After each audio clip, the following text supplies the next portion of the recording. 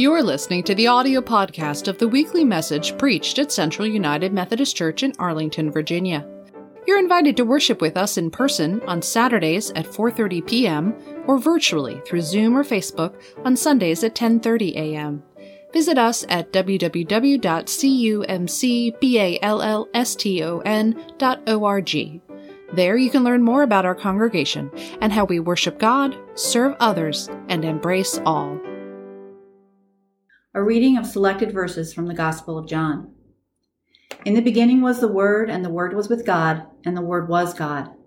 The Word was with God in the beginning.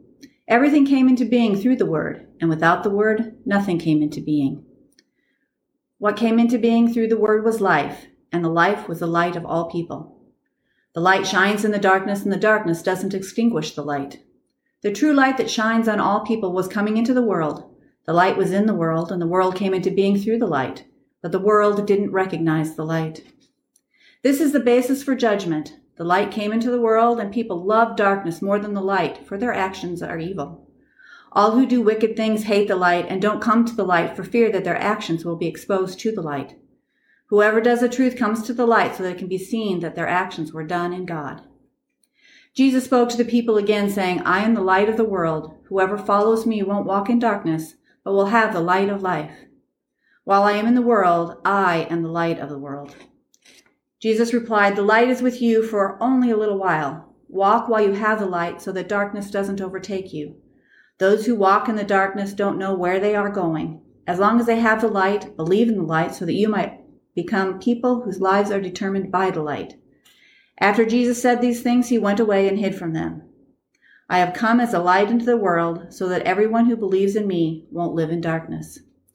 The word of God for the people of God. Thanks be to God.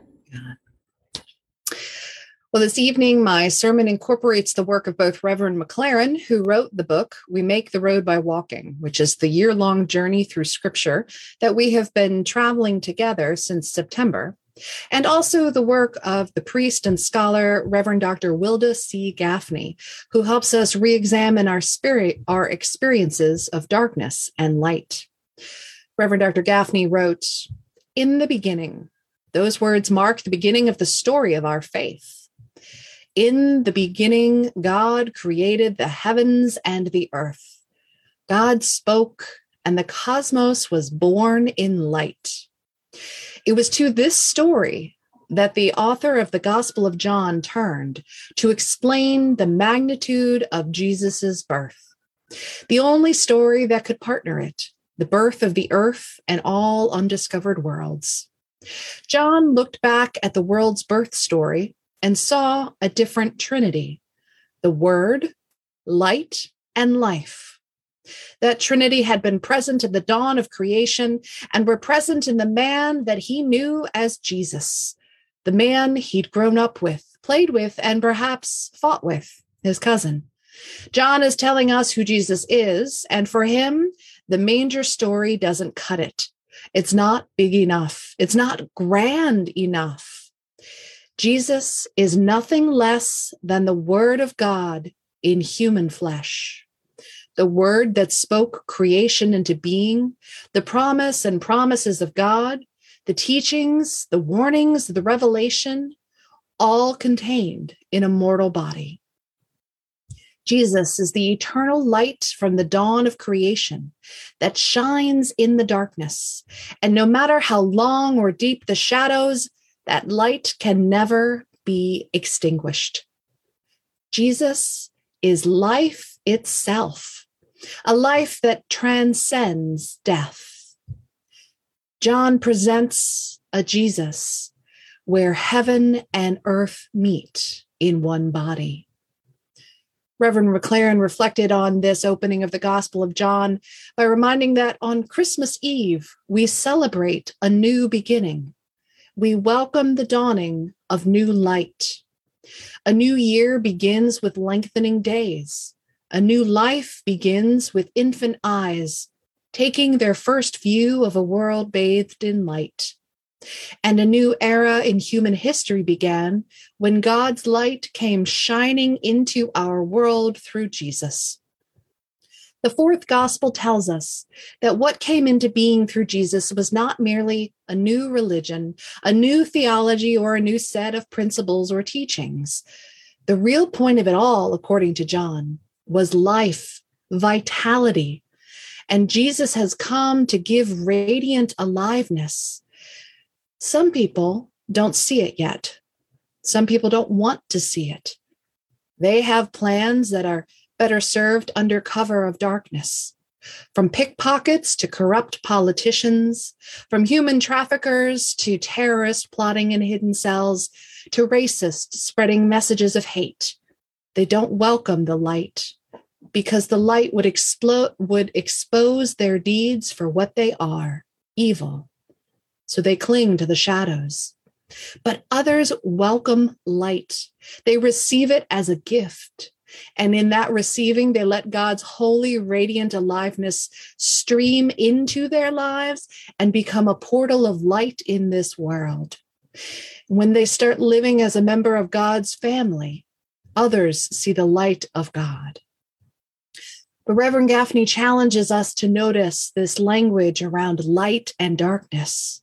She wrote, "The good news is framed in the stark language of light and dark, shadow and glory.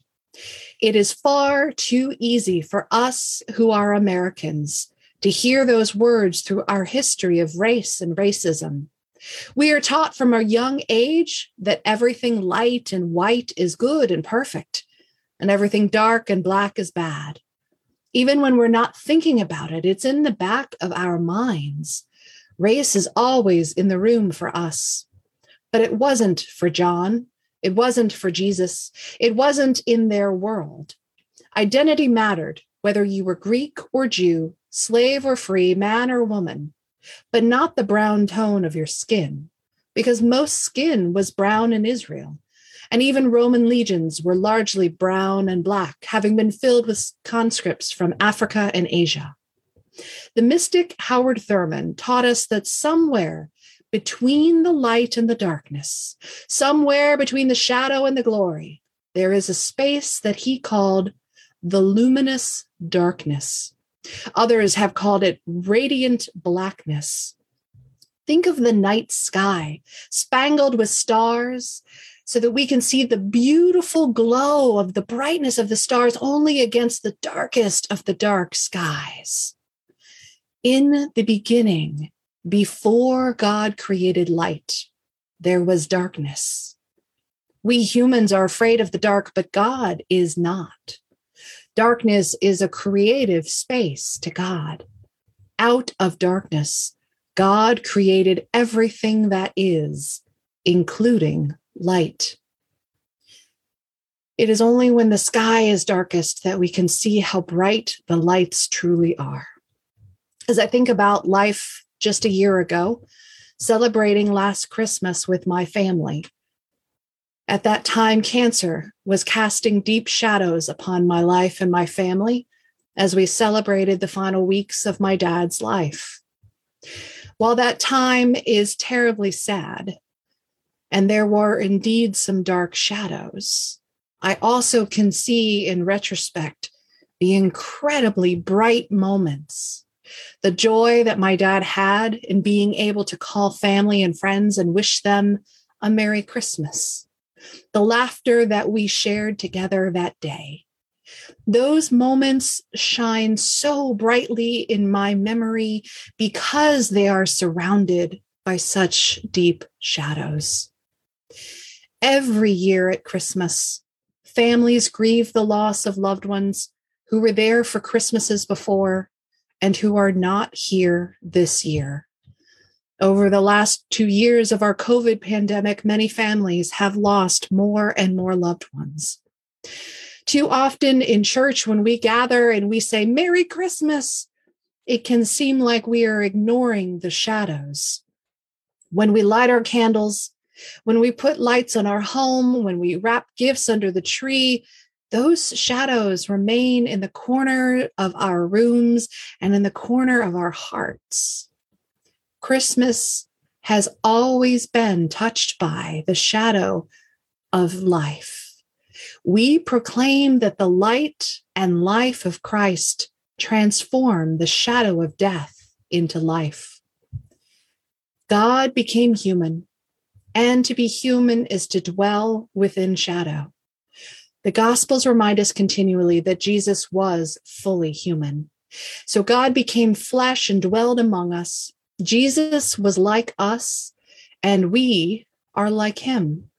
We are mortal, frail, human, and we do not walk alone among the shadows of this earth because God is Emmanuel, God with us.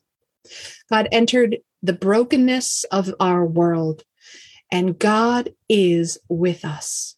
God is with us in the suffering and in the dying and the comforting and all that is, whether it is shadow or light, because to God, there is no thing to fear in the darkness.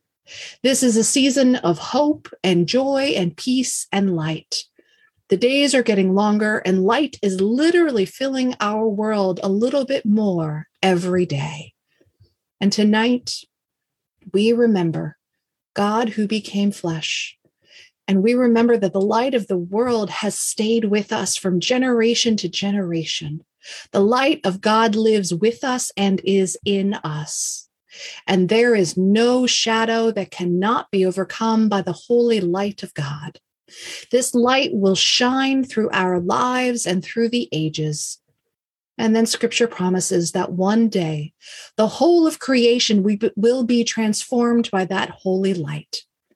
So tonight, as we light candles and sing, let us remember that the light of Christ shines in and through us to the ends of the earth. Thanks be to God.